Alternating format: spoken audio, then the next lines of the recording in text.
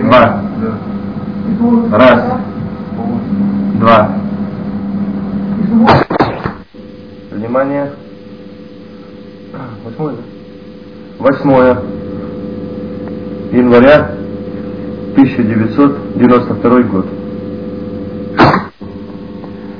Условно можно функции шестой чакры можно разделить на две большие группы. Первая группа — это достаточно небольшая группа, это работа с собственным энергетическими механизмами. Вторая группа — это работа с энергетикой вне организма. Мы вкратце очень характеризуем работу с энергетикой и затрагивание шестой чакры на работу внутри организма с внутренней энергетикой, если так сказать условно. И хотели бы в большей степени остановиться на внешних функциях, как пропускающего фактора, и то, что с этим связано. Внутренние структуры. Первая — обработка информации, фокусировка на закрытой чакре. Днем существует два механизма. Первый — фрагменты, достаточно длинные, слетающие с линзы, могут идти, и длинные фрагменты идут по инерции, как бы ударяются о шестую чакру, получая дополнительный энергетический заряд за счет энергетики этой чакры, который существует, и он несколько выше фонового уровня энергетического уровня любой нечакровой зоны организма человека. Второй момент — это дополнительный стабилизационный момент в распределении, так сказать, в компоновке энергетики, идущей через эту чакру во время сна.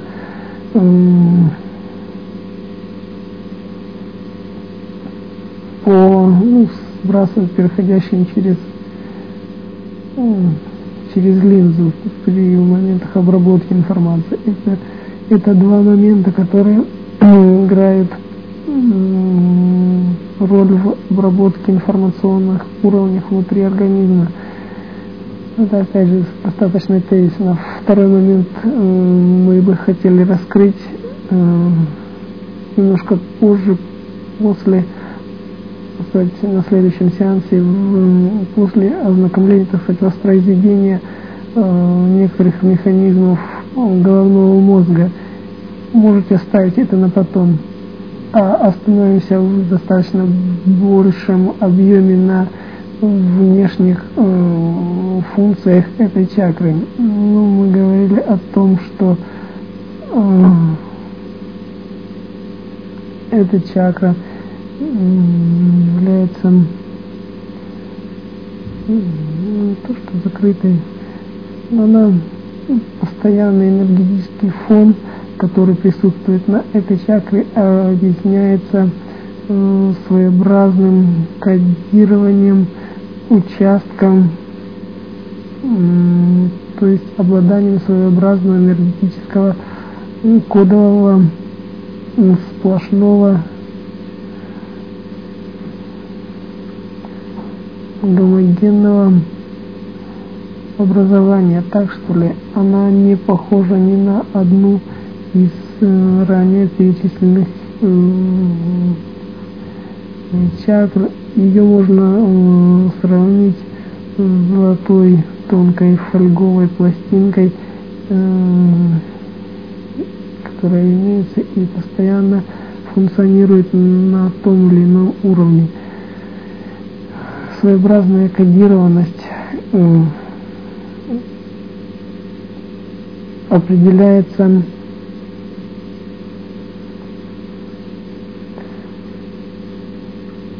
как кредовыми установками, так и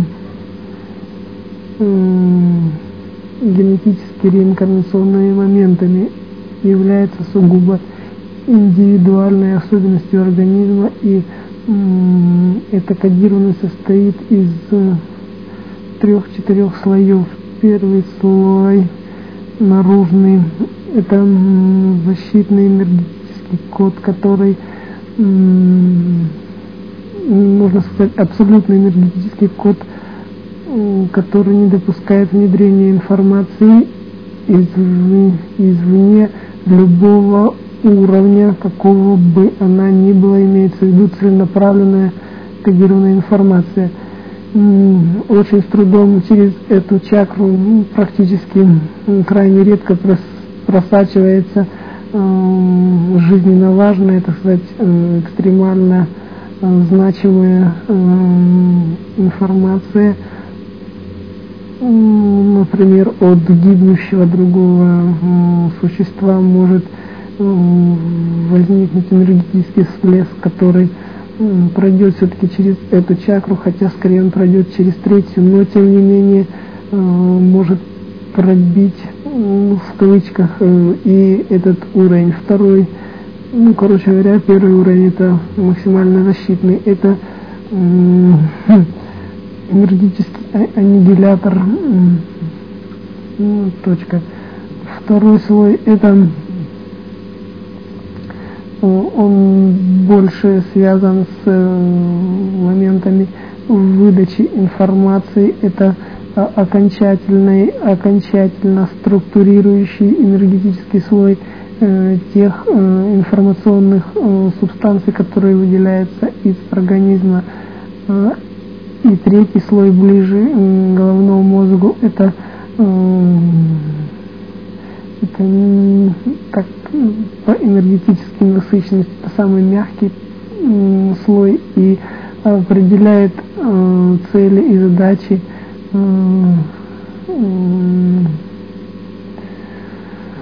выходящей информации. Выходящей изнутри? Да. Далее. Здесь достаточно тяжело, тезисно разобрать эту чакру. Здесь достаточно объемная и аморфная информация. Мы можем группировать или классифицировать по нескольким не функциям, а по нескольким моментам. Как, во-первых, как дубль 7, это первый момент. Второй, как уже по задачам выходящей энергетической структуры из этой чакры. Это может быть сбор информации, это может быть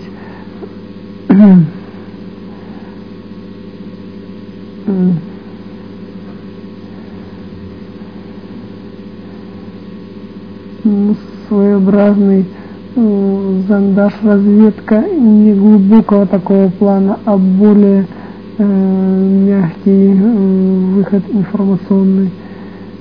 И третий, пожалуй, самый важный, самый главный, это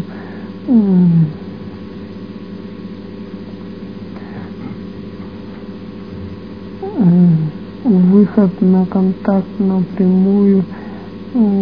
То есть мы хотим сказать, что максимум информации на сеансах тет-а-тет получался через этот своеобразный канал, не задевая биэкранную структуру. Это более неконтролируемый уровень. Вот таким вот образом можно классифицировать. Далее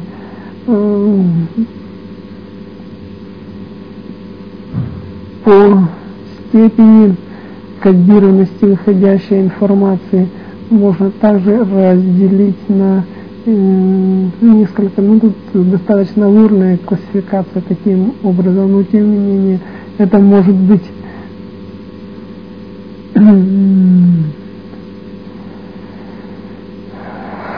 аморфный флюид, целенаправленный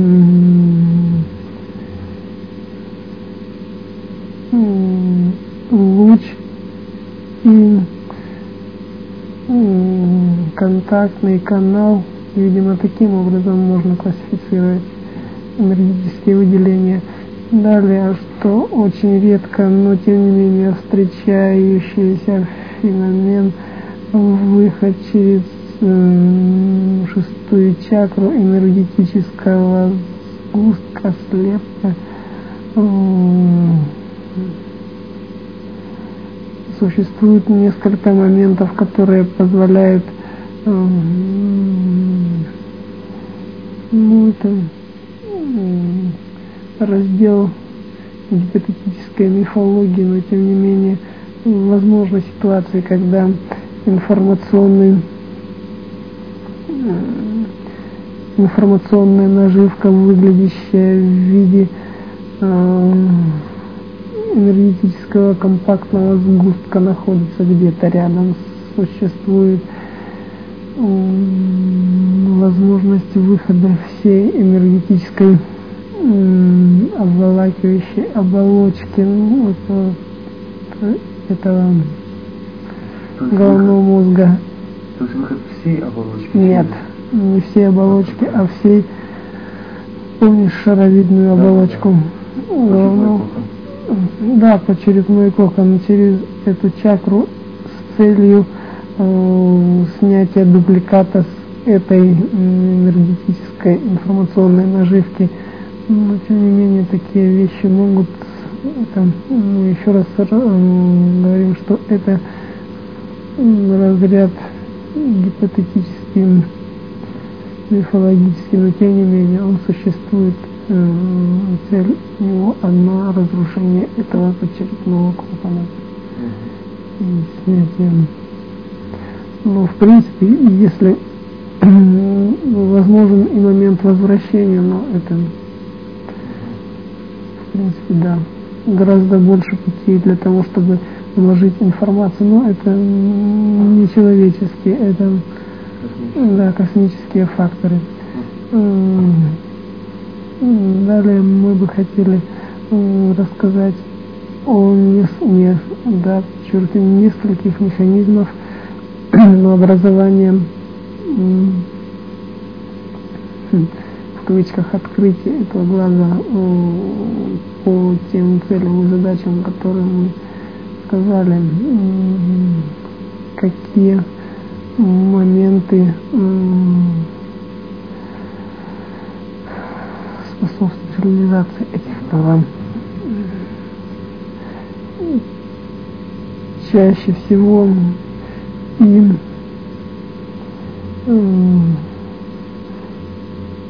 полнее всего существует печатный объем информации, имеется в виду на Земле, о энергетическом зондировании через шестую чакру с целью диагностики, с целью видения органов и систем. Мы рассмотрим данный пример. На основе его вы можете как самостоятельно, если не справитесь, то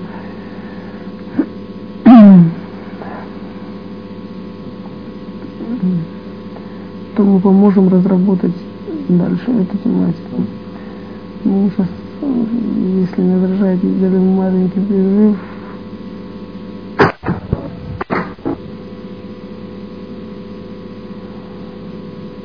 Мы бы хотели начать немножко не с этого, с костяка, с основ. Они постепенно обрастут и создадут картину. Мы бы хотели рассмотреть два момента. Это самостоятельный выход луча во время сна или бодрствования. Тут имеются определенные нюансы. Это первый случай. И целенаправленный выход, зондаж через шестую чакру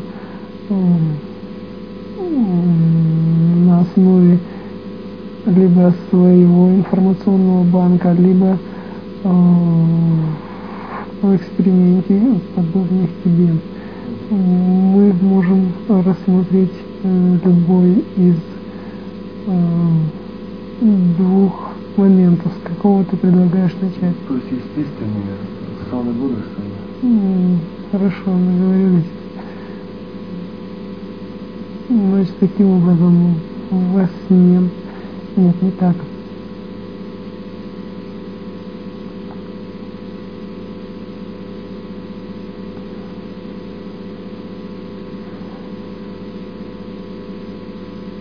Существуют определенные зоны головного мозга, которые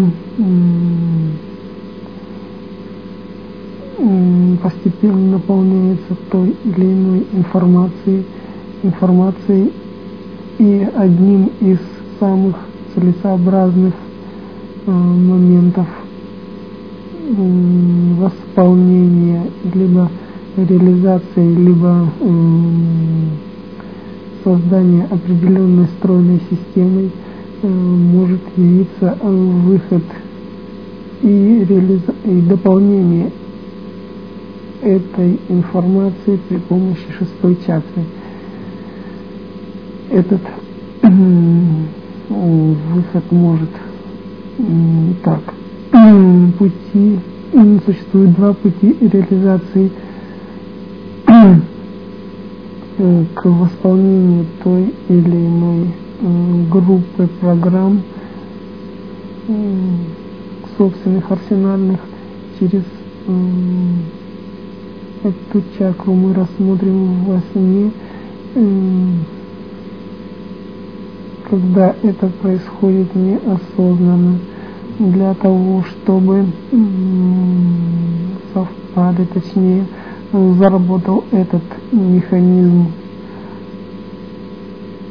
Необходимы три условия. Во-первых, космическая курация, во-вторых, нехватка основных ключевых не более 2-3 моментов в реализацию, для того, чтобы информация приняла объемный целостный характер, отсутствие 2 или 3 моментов. И третье, чтобы эта информация, то есть, так сказать,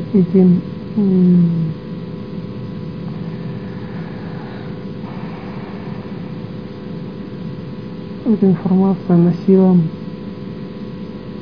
отвечала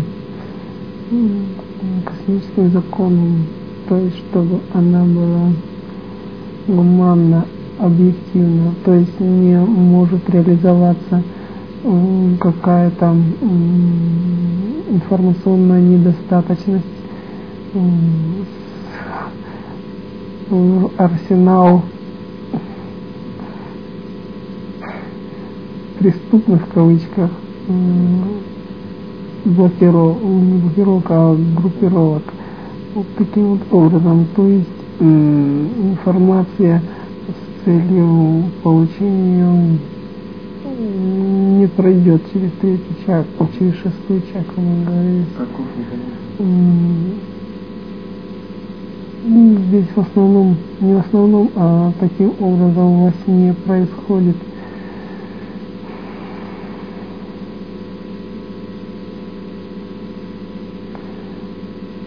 Группирование. Это может быть кодировка в основном осуществляется космосом, но иногда и, короче говоря, на основе недостающей на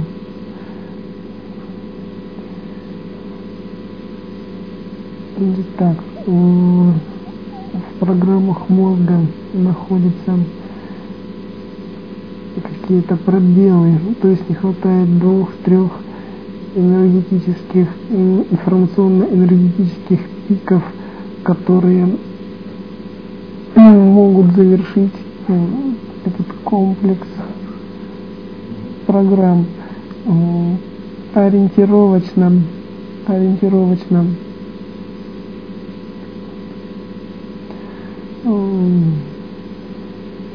то, что известен.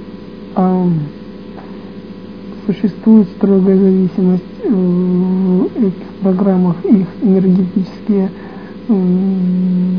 слепки, они как бы не то что витают в воздухе, а они могут быть только какими могут быть, а не какими-либо другими. То есть типа контуров замка уже есть, а ключа или наоборот еще нет. То есть энергетические контуры вырисовываются, но на самом деле их не существует. Так вот, эти не сгустки антиматерии, а эти контуры или, так сказать, энергетические следы образуют маленькое, а иногда и большое колечко, которое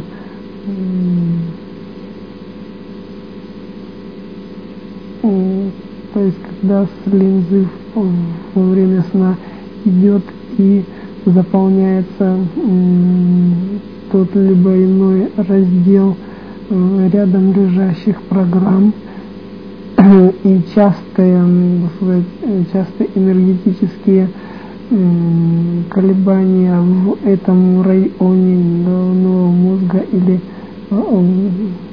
уровня арсенальных программ инициируют, а точнее подпитывают этот энергетический слепок, который свободно не отрывается. Он с частой бомбардировкой рядом лежащих программ способствует формированию этого энергетического, получается как бы колечко с пустотой внутри, типа такого, но и это колечко не может, а оно действительно обрывается и по внутричерепной энергетической структуре, где добавляется, где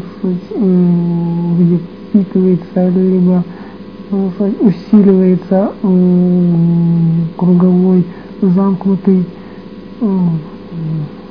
фон, и здесь не существует моментов разгонки, он просто отрывается и идет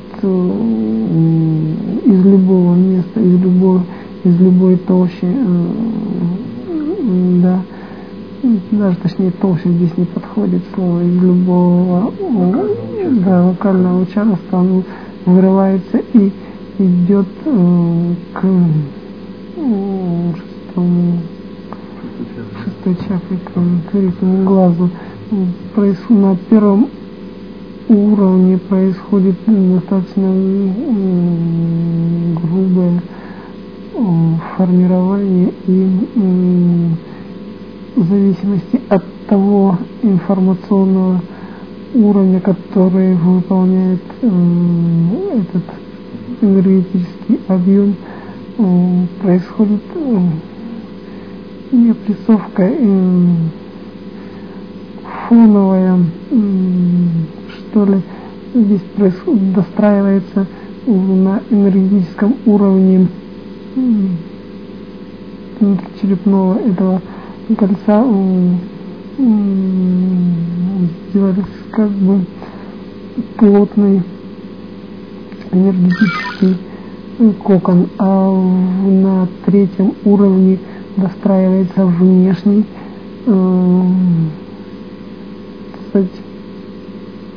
улавливающий или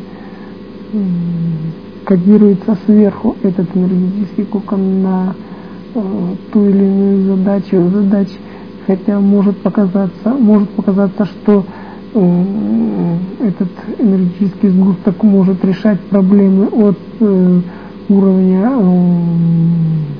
где достать яблок, до уровня, кстати, галактического построения какой-нибудь структуры. То есть диапазон может быть очень вариабельный, на самом же деле диапазон очень и очень узкий, не выходят программы уровня бытового, не выходят такие энергетические сгустки на уровне именно человеческого. Его нельзя назвать внутрипостельным разведчиком. Этот энергетический сгусток, он решает более существенные, что ли, задачи, в основном кредового порядка, но иногда может выходить и энергетический сгусток, сказать, нет, обыкновенно не выходит и не кредового уровня, но цели задачи достаточно высокие. Он выходит в фазу медленного сна. Это такая маленький штрих, маленькая особенность. На втором уровне происходит более четкое кодирование внешних целевых задач. Дальше данный энергетический сгусток беспрепятственно проходит первый или третий, как его угодно назвать, внешний энергетический уровень, и в дальнейшем существует вилка. Он идет либо по пространству, либо по времени. Если идет пространственное кодирование, то здесь существует, опять же, в смысле, кроме этой вилки еще существует одна вилка. Моменты курации либо курируются, либо самостоятельно. Самостоятельно он более вариабельный, но может перепрограммироваться, хотя очень тяжело его выловить, практически невозможно. Этот энергетический флюид практически неуловим, и происходит его, сказать, движение в основном. Нет, в основном он идет либо на уровень учителей, либо на другие информационные уровни, которые существуют объективно. То может быть, не скажем, что Александрийская библиотека, но тем не менее к мощным информационным структурам на Земле. Это по пространственным, либо на уровень учителей, где его могут прокурировать, в принципе, могут прокурировать. И второй по временным структурам, где либо вперед он может двигаться, но это чаще вперед, да? Нет, чаще назад, но не вперед, потому что информация, которая находится в прошлом, там в прошлом можно найти все, или практически все, только не он, перемещаясь, он достраивает за счет, сказать, в кавычках, свободно-радикальных систем, тоже по системе ключ-замок собирает информацию. Это уже во временном потоке. Можно так сказать. По временным потокам возможно движение будущего, даже вот вещи сон тогда получается. Вещи сон. Да, этот механизм, но мы бы его не то что не выделили, вы придаете ему очень большое значение, а на самом деле, вещи сон. Вот таким примерно образом. Далее он возвращается, можно сказать, 99%. По тем же каналам. По тем же каналам, абсолютно по тем же каналам. набрав тот объем информации, здесь существует один маленький момент, что если этот, тем не менее, этот энергетический шарик перекодирован, то он разобьется о внешнюю преграду. Внешнюю, да.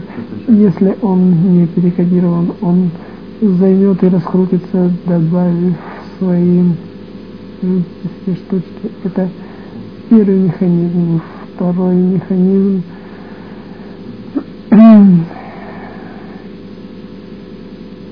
это энергетическое выделение, программирование для, кстати, видения воочию и прочее. Ну, ты понимаешь, о чем мы говорим, нет? Или нет? Ну, то есть ночью, когда человек видит? Нет. Когда днем он настраивается на видение органов систем, как аутосистема. Получается, благодаря этому сгустку мы можем видеть Нет, насквозь? не так. Это мы сказали, что мы перешли к другому механизму. Это первый, на этом мы поставили точку по поводу первого механизма. Второй, то есть бодрствование. Да, состояние бодрствования, работа шестой чакры в аутоусловиях. Для работы в аутоусловиях, то есть самостоятельно, здесь этим, каким образом, что мы подразумеваем под этим? Это видение органов и систем, это диагностика, это некое самостоятельное изучение вещей в сейфе, можно так сказать, в кавычках, конечно, но тем не менее, мы хотим рассмотреть этот механизм, где, как мы считаем, использована шестая чакра. Для реализации этого плана необходим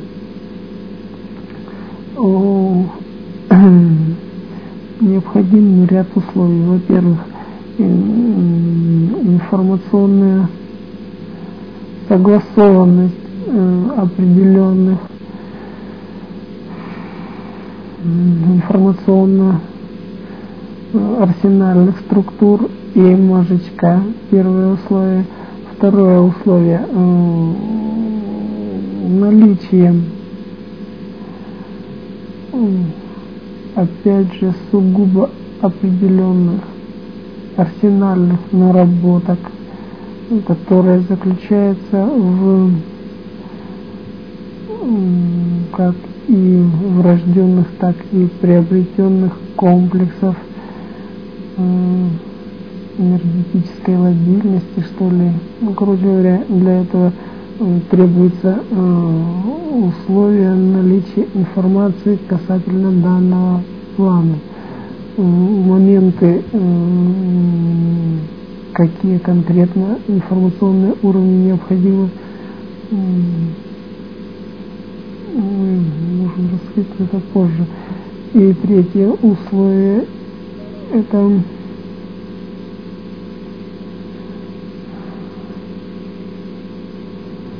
опять же учительская курация. Она может быть не непосредственно и на автомате, это можно сказать так. Далее, в данной ситуации мы сказали, первое условие данного уровня — это согласованность мозжечковых программ и арсенальных. Так вот, под согласованностью мы понимаем, помните, когда мы изучали связь... По увлечению рассматривали, да? Да. Нет, не с Виталием. Это мы рассматривали с тобой о существовании своеобразного какой-то туманности, что ли, как один из механизмов мозжечковых связи с центральным вестибулярным, о котором мы говорили. Или, по-моему, нет, не ромбовидные, о чем он говорил, Александр. Когда вот мозжечка своеобразное туманное образование охватывает какие-то разделы, либо сначала не арсенальных, а центрального мозга, ближе к гипоталамусу, и потом уже арсенальных механизм передачи облака. Так, и что? Так вот, в данной ситуации задействуется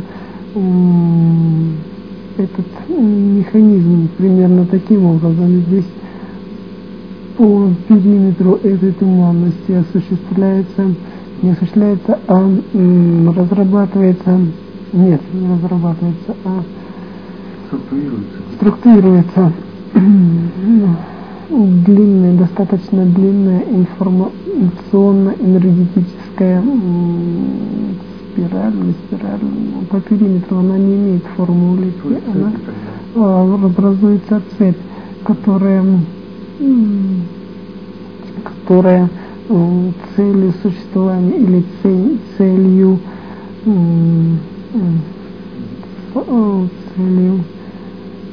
возникновения и целью возникновения этой цепи является опять же формирование либо сгустка, либо луча, который задействуется примерно таким образом. С рассмотренным момент со сгустком задействования мозжечковых и арсенальных программ этого участка образует сначала инициатором может быть как один, так и другой, но чаще в данной ситуации это все-таки инициатором арсенальных. Этот фрагмент идет на мозжечковый, где он может достроиться, а может и просто проконтролироваться, затем идет по периметру опять же назад в арсенальное, происходит дальнейшее достраивание этого. Сначала короткая цепь, затем увеличивается и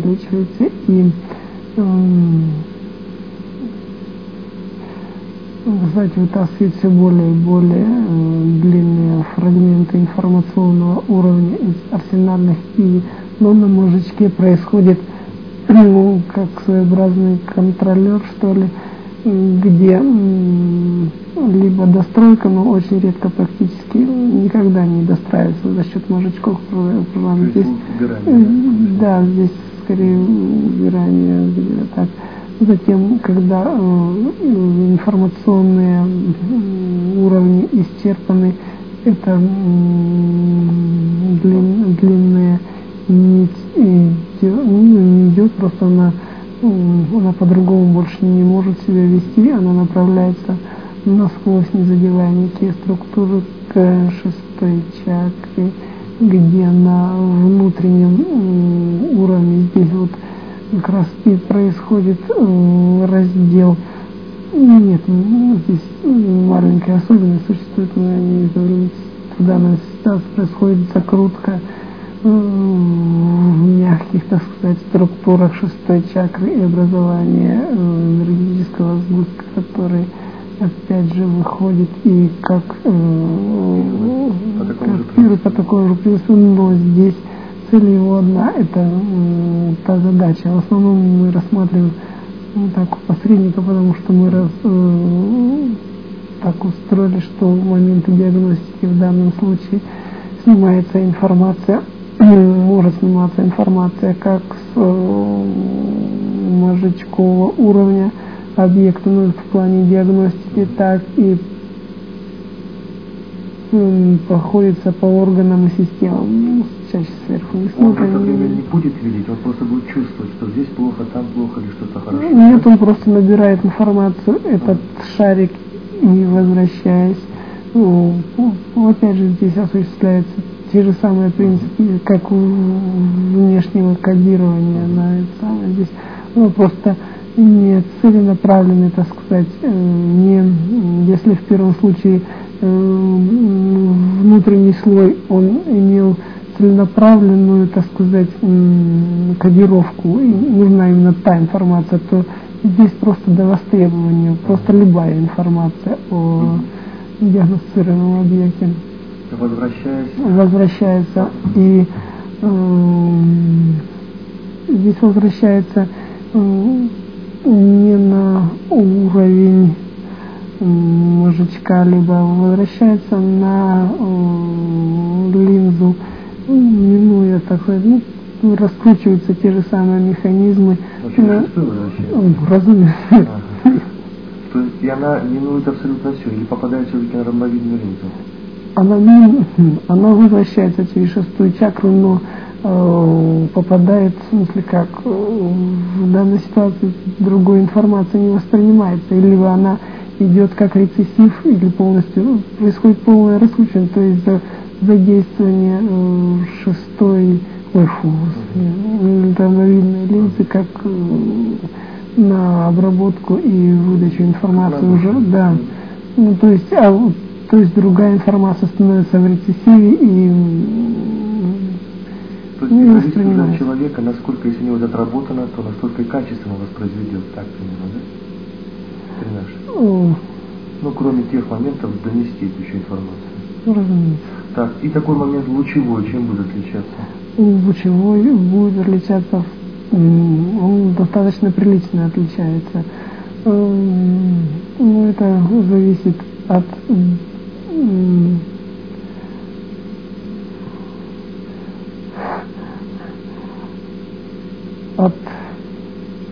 двух моментов. Если назвать его оператором, кто работает через шестую чакру, то от кредовых установок этого человека, от кредово реинкарнационных или инкарнационных моментов, вот так мы бы объединили. То есть это его индивидуальная особенность. И второе, что оболочка в целом человека, выдавая информацию о исследуемом объекте, говорит, кодирует второй слой, средний слой шестой чакры, о том, каким образом будет проистекать, если объект гомологичен, либо энергетически безопасен, либо энергетически неагрессивен, можно сказать так, либо энергетически чист, это много компонентов, которые обуславливают. То есть если условия максимально идеальны, то существует лучевая система, то есть происходит диагностика, будем говорить таким образом, лучом, причем лучом в виде, так сказать, в виде пилы дружбы, что ли, вот, в виде замкнутого кольца, это нескончаемо идет к объекту и назад, в смысле двусторонняя связь в кавычках осуществляется. То есть расшифровывается информация сразу же, как только получается. Но пути прохождения механизмов те же получаются, да? Или нет? Единственное, что мы хотели сказать, то, что ты не уловил, это достаточно минус, где же заканчивается эта спираль. На входе. На входе? Так, ладно. Короче говоря, происходит, как только в первом механизме, когда мы говорили о, так сказать, о сгустковой структуре, как только подходит первое из этой туманности, из этого кольца, информация, она попадает на третий слой, и если второй пропускает ее в виде луча, то она выходит в виде луча, и Ну, и уже тогда идет первая часть на объект, а вторая идет на линзу. Вот таким образом и эта туманность выполняет роль как бы вертушки. Ну, она просто раскручивается и все. То есть получается действительно кольцо, когда идет на объект, и возвращаясь обратно туда же, так да. же заходит. Да. Да, если второй слой кодирует на сгусток, то будет сгусток, то здесь отличительная особенность. Да. Угу. Так. А скажите, при этом моменте, например, попадание, это на, скажем так, в то же пространство мерности, в котором мы живем, а возможность перехода в другое пространство таким же лучом, также сгустком или лучом, так же реально? И чем будет отличаться? Дело в том, что мы считаем, что переход в другую мирность это является артефактом, то есть несбалансированной работой нескольких систем. Во-первых, дефект какой-то в энергетическом сгустке. Это первое. Дефект в курации и целенаправленное действие другой мерности или другого пространства на данный уровень. А скажите, когда, скажем, при помощи луча попадать в другое помещение, чем здесь будет отличаться? Например, на расстоянии? Это другая уже, другая область. Мы когда рассматриваем, мы не рассматривали еще этот третий момент. А, вот это и есть третий тот, который мы... Не третий, а... Отдельно. Да, когда идет эксперимент, мы на нем еще не останавливались. Так. Еще какого рода существуют подобные выходы и воздействия внешние, то есть особенности, связанные с шесточетной?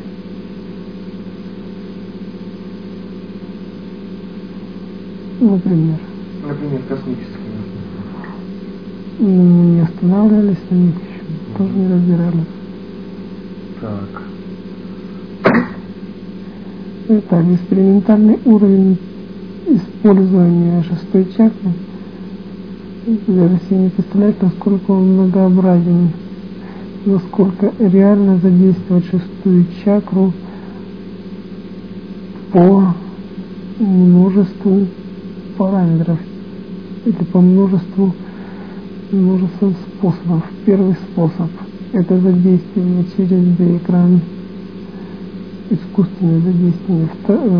Второй способ – это задействие через собственные арсеналы памяти посредника. Третий момент – это задействие шестой чакры через энергетические структуры оболочки в целом. Четвертый механизм задействования через энергетический фон мозжечка, далее через энергетический фон отдельных арсенальных программ, отдельных комплексов арсенальных программ, далее подключение, задействование третьей чакры и экспериментальное вывод через шестую.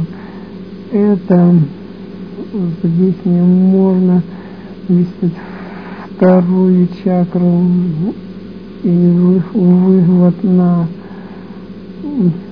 через шестую. Опять же,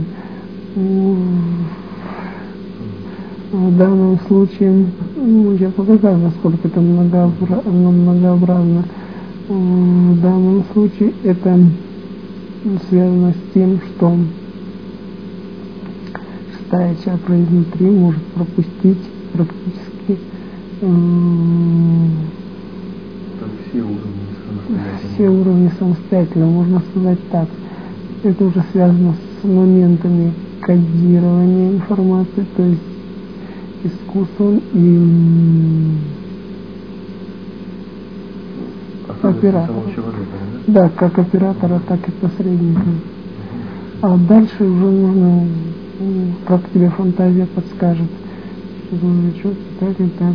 То есть в данной ситуации действуется не под гипнозом, а может быть под гипнозом даже лучше. Все энергетические уровни с той лишь разницей, что они не идут через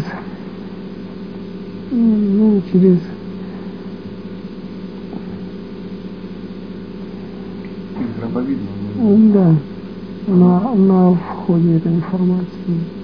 Но дальше механизм выхода, в принципе, как лучевой или сгустковый происходит. Механизм выхода. Да.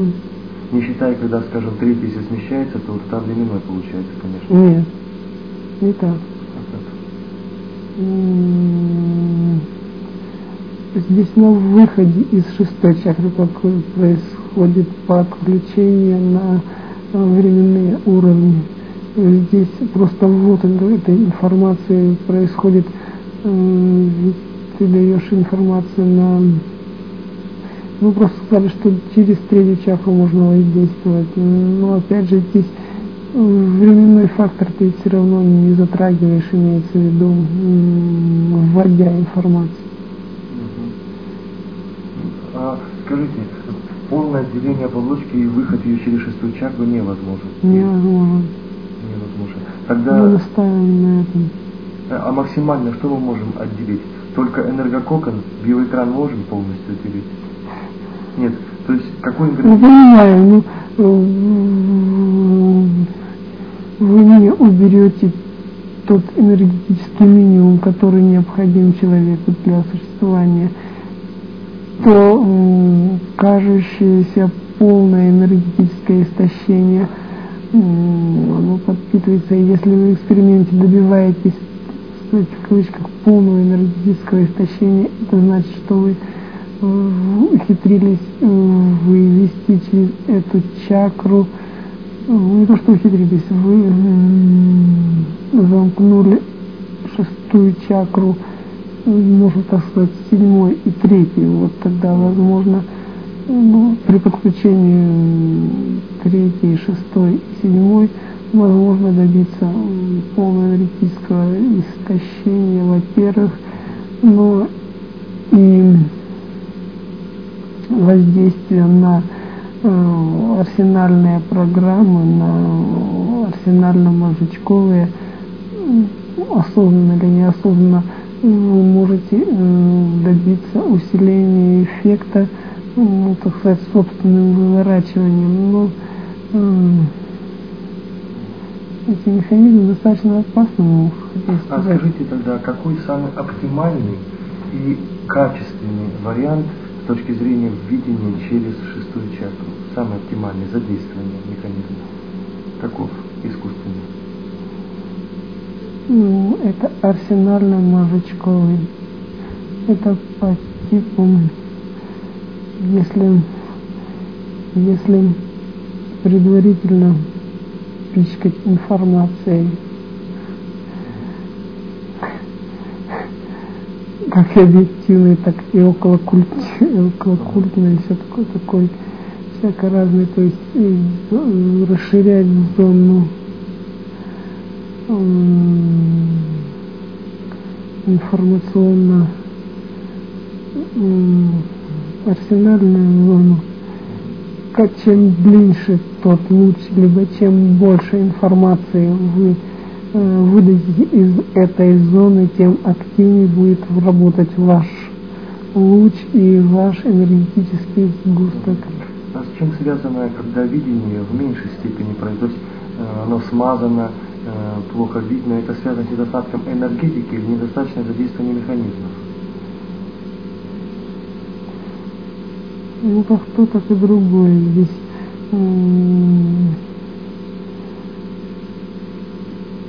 как информационный голод своеобразный, так и уровни работы защитных, то есть второго, третьего слоя. Как только не хватает не то что энергетики, так интересно, достаточно туманный.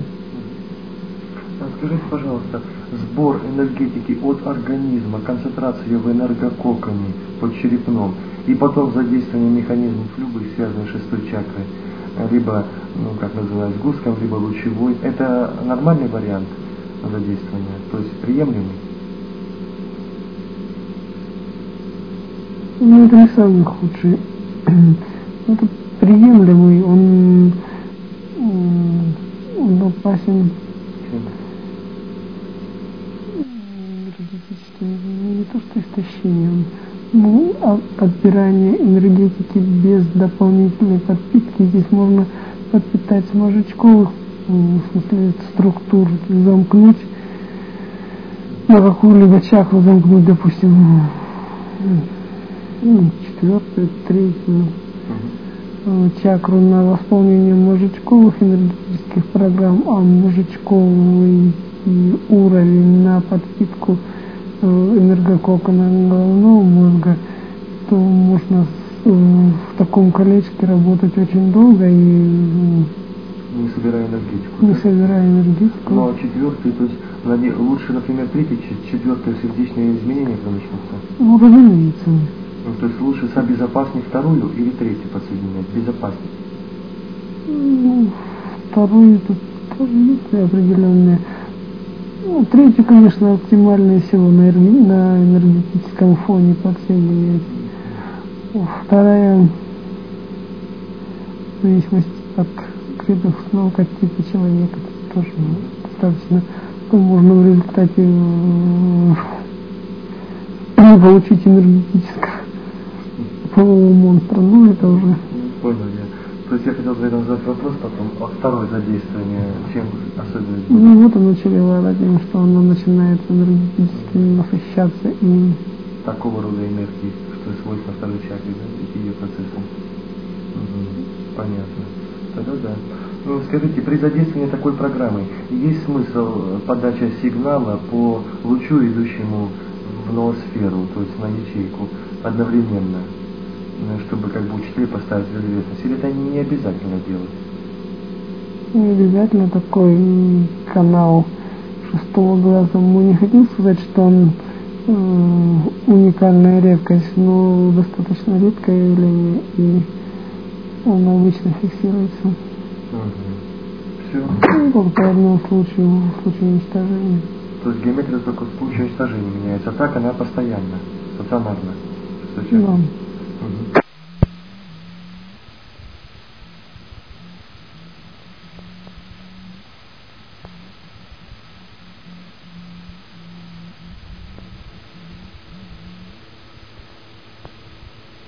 Через шестую чакру на параллельные образования, параллельные миры, ну так тяжело их назвать, но тем не менее, включается столько артефактов,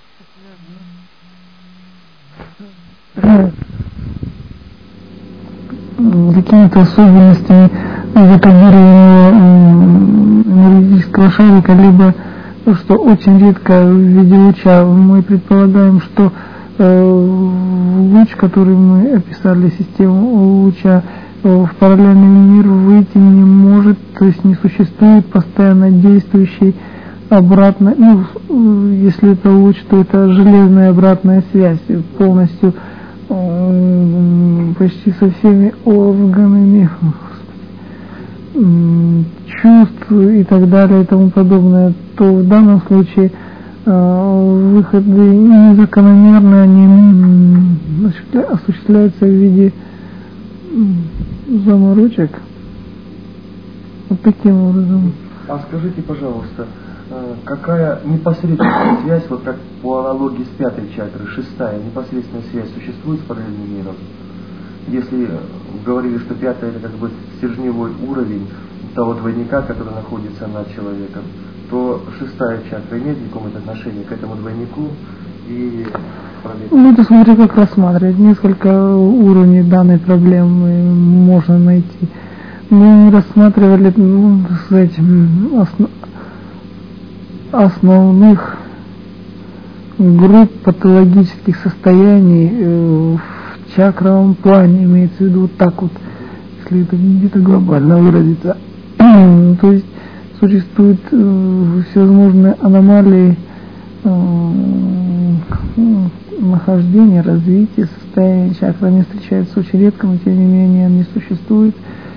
И про это нельзя забывать. Так и здесь шестая чакра может иногда работать, и она заменять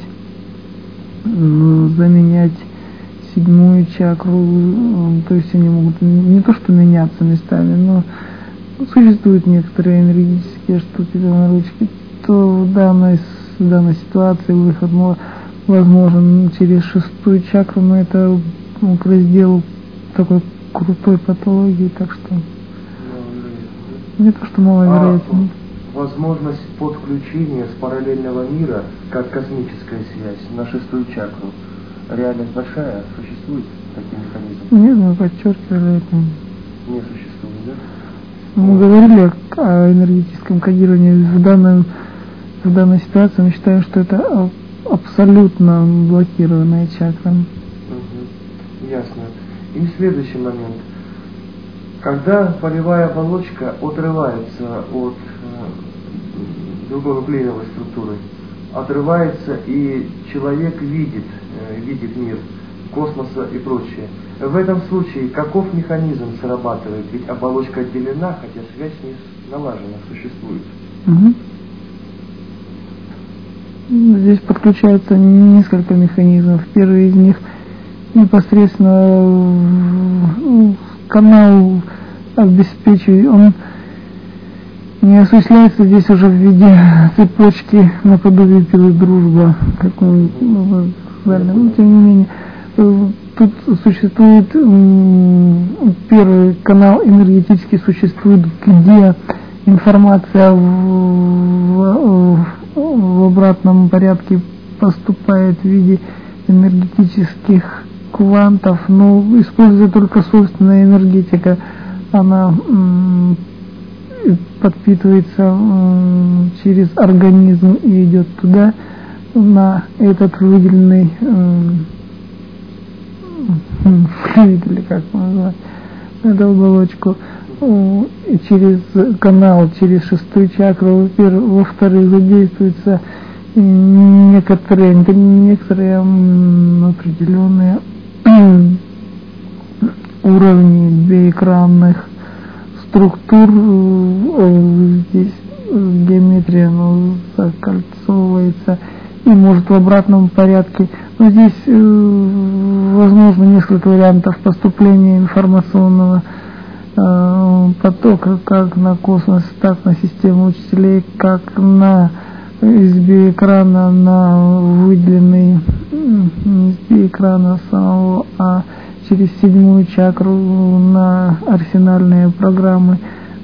Чаще всего здесь задействуются все-таки арсенальные, а не другие уровни, и эта информация может потом всплыть в качестве находки, может обрабатываться, если эти программы находятся в задействовании в настоящее время, входят в недельный цикл, то обрабатывается достаточно быстро и используется в тех программах, могут осуществляться в виде рапорта, ну и так далее, и тому подобное. Это достаточно мелкие моменты, которые, в принципе, объяснение которых, если вам интересно, мы будем останавливаться.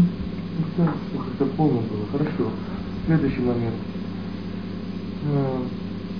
Вот все перечисленные уровни, экспериментальные уровни, это через различные структуры организма человека, его полевой оболочки, в том числе через чакровые, вывод через шестую.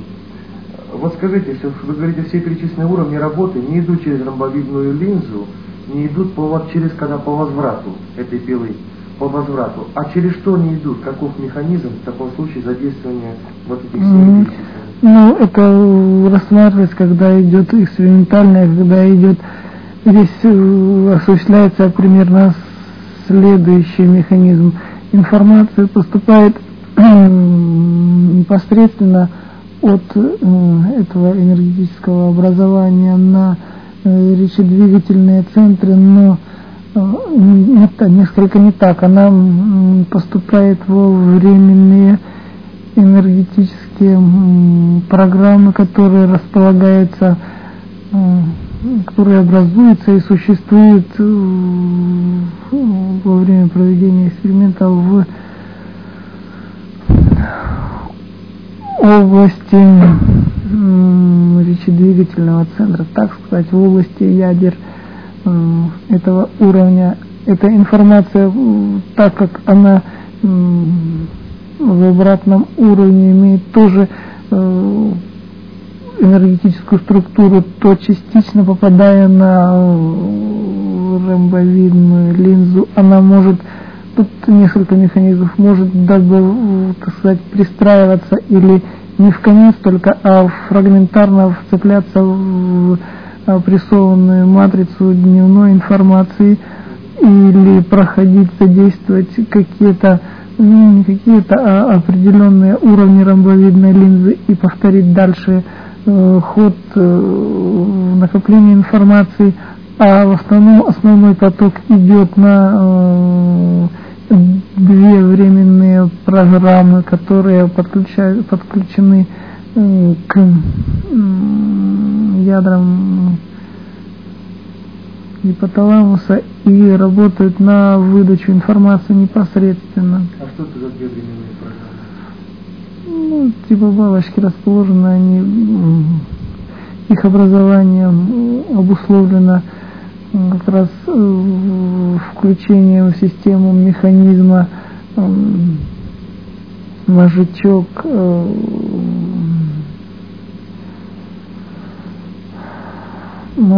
зона арсенала памяти, вот этого облака, что ли. Это первый механизм. Второй механизм, который обуславливает, это задействование шестой чакры, седьмой чакры. Оно всегда сопровождается образованием этих двух программ, которые осуществляют данную систему, включая ее. Ну, что делать, в принципе... Хорошо, мы не вернемся к этому. Разумеется. Так. Следующий момент должен выяснить. Это, может быть, он небольшой. Вот момент, когда мы энергетику стягиваем со всего организма, ну, хотя минимум там остается в организме для поддержания. Вот где достигается такой максимальная сборка, то это значит замыкается уровни 3-7 чакру через 6. Объясните, как это замыкание происходит, что это из себя представляет?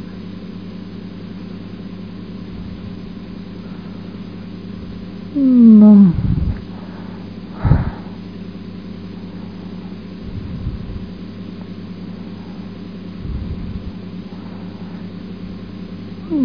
здесь осуществляется, точнее, сам феномен данного стягивания энергетики, стягивания, перемещение чакр, перемещение энергии этих образований может быть обусловлен двумя причинами. Во-первых, это не причина, а двумя механизмами. Первый – это кодирование сверху сугубо, и второй механизм – это когда срабатывает следующее положение. Информация, введенная в одну из 3 вышеназванных чакр, попадая на уровне мозжечка, он создает одну маленькую, но эффективную суперпрограмму, то есть она совпадает по коду с одной из существующих стабилизирующих информационных программ мозжечка, и здесь может проистекать раскрутка этой программы попадением ее на гипоталамическую область. По облаковидному системе? Нет, система ее срабатывает немного другая, но эта программа раскручивает, она попадает по путям, в основном по энергетическим путям 3-й чакры, попадает на гипоталамические образования, но она отрывается, тут существует ряд условий для отрыва ее от этих путей, но тем не менее она попадает на эти образования, задействует несколько точнее более 3 ядер гипоталамуса, образуя мощный энергетический всплеск на уровне подчерепной энергетической кокона, который на этот уровень срабатывает феномен подтягивания 3 и 7 чакры до уровня 6 в связи с максимально насыщенной, короче говоря, эти чакры перемещаются на энергию.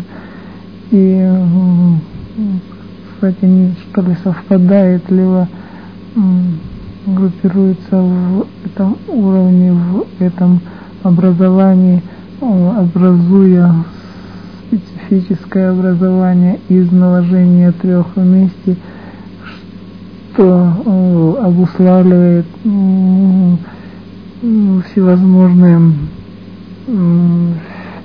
феномены, всевозможные явления, которые характерны для работы как 3, так и 7 чакры совокупностью с 6. На эти вещи, в смысле, те моменты, которые вы иногда встречаете, это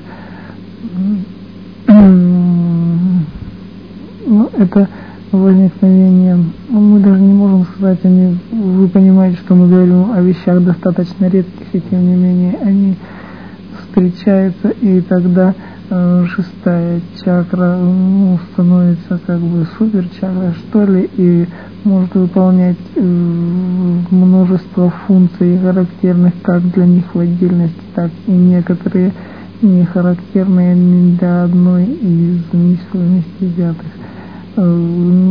Существует еще момент, когда в экспериментальном плане путем не чаще не встречалось еще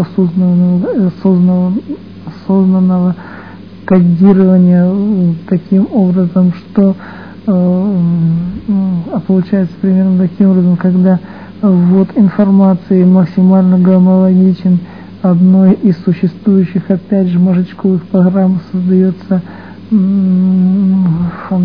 не фантом, а обманная энергетическая структура, которая может повторить, опять же, только в общих чертах при совпадении 7 и более пунктов, характерных для конкретной мозжечковой программы, и выделиться в виде маленького, опять же, той же суперсистемы, псевдосуперсистемы, и механизм задействования примерно тот же, что выше описанный, только не происходит подтягивание и смещение этих чакр к 1/6, происходит энергетический не сбой, а энергетический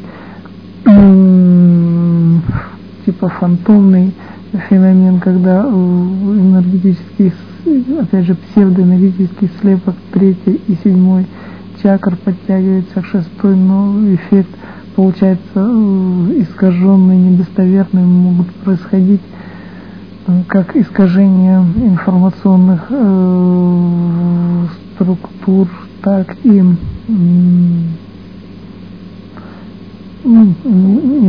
информации, не структур информации на выдаче. А скажите, пожалуйста, каким образом избежать наложения информации, то есть какие условия нужно соблюсти для того, чтобы получить результат более достоверный при этом способе? Не добьешься никаким. Хорошо.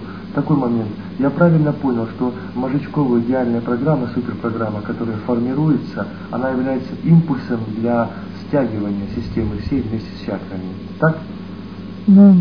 А скажите, стягивается, но все-таки как передается сигнал на задействование от мозжечка, от суперпрограммы, по какому из механизмов?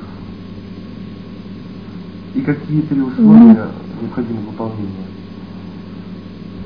Механизм, в принципе, то, что мы описали, задействование ядерных структур.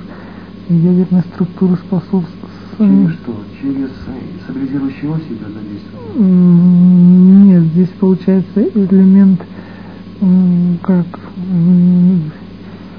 ядерные структуры дают дополнительную энергетику, и этот маленькое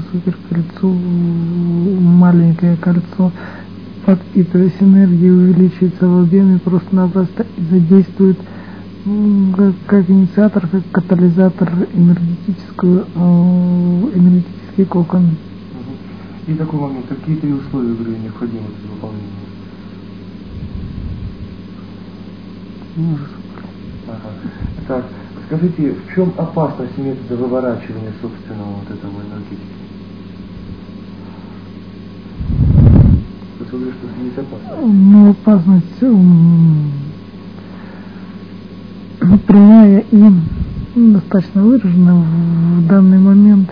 Если не происходит курации, то контроль и уровни блокировки другой, даже не кодированной информации достаточно открыты и способны сделать, то есть если идет не воздействие конкретное, то есть информация, которая проходит, допустим, проходит через 3-ю чакру, ее энергетическая обработка происходит в гораздо меньшем плане, примерно до 50% проскакивает,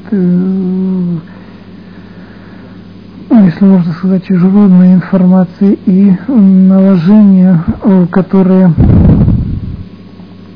способны вызвать в данный момент вплоть до изменения некоторых стабильных систем мозжечка, в смысле программ до некоторых, то есть где оно потом может аукнуться, полностью неизвестно. Может быть, у человека появится, это грубые примеры, допустим, извращенный вкус, допустим, к яблокам, может быть, где-то сексуальная сфера задействуется, может быть, вплоть до появления каких-то черт, достаточно доминирующих в кредовых структурах, в кредовых наработках.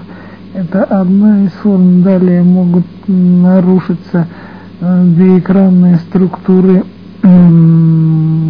Здесь возможно изменение какого плана. Достаточно приличная нестабильность в энергосистеме на выходе в процессе контроля за состоянием гомеостаза энергетического может быть, еще что трудно сказать, каналы психические могут нарушаться достаточно прилично. Единственная чакра, выходящая из данной ситуации без потери, это 6-я. Я почему так узнаю этот момент? Я же использую сбор энергетики при задействовании 6-й чакры. Понятно. Почему я интересуюсь? Понятно, мы никаким образом не возражаем, а расписываем тебе, как ты можешь достаточно откровенно. Понятно. Какой момент, если бы хотелось у вас? Это... Нет, мы хотели, чтобы ты еще покрутил эти моменты как раз с чисто экспериментальной точки зрения. Хорошо.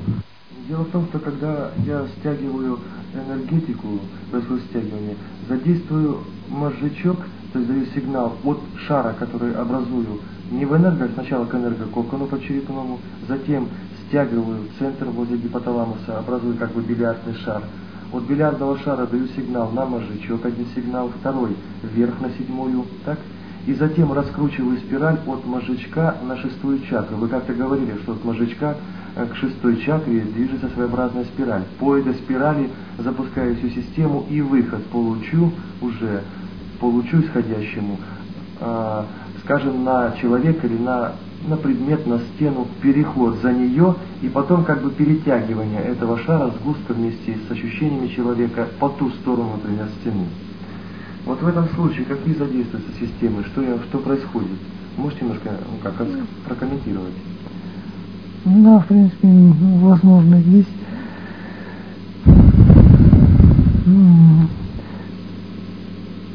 комментировать здесь происходит все примерно таким образом, как ты описал, и немножко не таким. Здесь один из важных элементов того, что ты не знаешь, это достаточно интенсивные, но ты в принципе ощущаешь сбор, отсос энергетики через та энергетика, которая идет на подпитку через 7-ю чакру, она интенсивно уходит, так сказать, в этот новый фантом за стенкой. Это, во-первых. Во-вторых, это одна из особенностей, то, что нижние чакры, они практически, то, что скрывается, они остаются максимально стабильными по 5-й включительно. То есть работают в основном 2 чакры в данной ситуации, и они, как сказать, то есть на подсосе остается на энергообеспечение остается экспериментатор и 7-я чакра, это однозначно. Но один из важных не аргументов, а моментов то, что обычно такие штуки происходят либо под контролем, либо, так сказать, контроль осуществляется в любом случае. Кто-то, почти 99% кто-то за этим делом наблюдает. Мы в этом уверены абсолютно. И в зависимости от того, если он не выполняет никаких целей, то энергия идет беспрепятственно и не кодированная, сознательно. Если идет, то тем не менее выполняются еще другие побочные цели почти в любом эксперименте. Чтобы вы не поняли, что это идет в измерении извне, это 99% это курирует учительская система. Скажите, есть ли способ, который позволяет обойти подсос энергии через 7-ю? Я понимаю так, раз подсос, значит идет соответственно курация. Если избежать, точнее перевести линзу верхнюю 7-ю темпоральную в уровень, сместить ее, то в этом случае курирование и подсос энергии из космоса прекратится. Угу. Да. Я правильно понимаю? Правильно, но контроль все равно будет. В этом случае задействование энергии, какой вариант еще более оптимальный, возможно, который бы не позволил бы, чтобы с космоса подпитывались, а иначе как-нибудь, кроме того, что от экспериментатора будет подпитка идти? Другой. Как рациональнее всего было бы задействовать 2-ю чакру, но это опасно последствиями. 3-я чакра, она не столь эффективна в плане сбора энергетики. Ты вот рассуди сам. 1-ю не задействуешь, потому что ось стабилизирующая. 2-ю опасно, но максимально целесообразно. 3-ю, потому что энергетические, так сказать, функции этой чакры достаточно сомнительные. 4-я это сердечная, 5-я это 5-я нет, она энергетическое насыщение ее. Единственное, мы считаем возможным, это задействование параллельное только за счет энергетики временного фактора. Можно сделать колечко, вывод на данную систему через 7-ю, вот такое кольцо попробовать, и его обмозговать и реализовать. Оно реализуется, в принципе, у тебя частенько реализуется. Скажите, если я, например, тот же эбонитовый шар, который будет подпитан основательно энергетически какое-то время определенное, с определенным кодом. Дальше не надо. Угу. Скажите, а момент... Мы считаем, что в данной ситуации еще лучше, еще красивее будет момент. Как ты думаешь?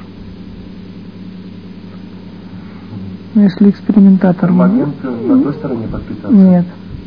Если экспериментатор будет поставлен на работу на автомат и выдавать энергетику через... я понял, так же, то есть он будет брать также через 7-ю или другой способ. Да. Понял. Но здесь нужно фильтры ставить, потому что могут добраться сверху через 7-ю. Да. Понятно. и уже курировать, потому что биоэкран экспериментатора здесь играет большую роль. Хорошо. Да. А скажите тогда такой момент. Скажем, если я, вот когда происходит перетекание по этому лучу по ту сторону, ведь он полностью ощущает себя, он теряет ощущение тела, как вот соделение оболочки происходит явное, вот такой вот, приближенный к этому, когда он перетекает по ту сторону луча. Попробуй спросить, чем пахнет в той комнате. И между прочим, говорит, я пробовал эксперимент, когда дается посреднику определить, что находится в бутыльке, скажем, какая жидкость, и он определяет и запах его, и находит среди остальных по воспроизведению нормального состояния ситуации. А это как? На мой взгляд, достаточно сумлительно. Да?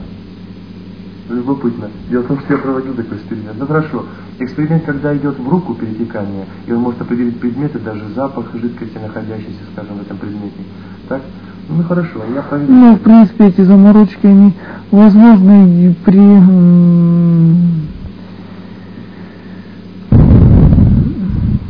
подключении не просто информационных программ арсенальных, когда подключаются оболочечные структуры всего организма. Но, тем не менее, здесь эти моменты достаточно индивидуально, не всегда эти моменты достаточно легко, не то что легко, а достаточно достоверно. Здесь необходима разработка системы отделения всей энергетической оболочки, тогда здесь возможно так, какой-то фрагмент из энергетических структур оболочечных вышел вниз, в этом фантоме, в этом штуке, тогда у него больше, допустим, в той ситуации действует, допустим, правая рука или левая пятка, и он ее больше ощущает здесь. Центры обонятельные, они, как правило, они очень тяжело выдают фрагменты для кодировки этого фантома. Разумеется, иногда, тем не менее, для того, чтобы разработать встроенную систему, здесь необходимо максимум своей фантазии и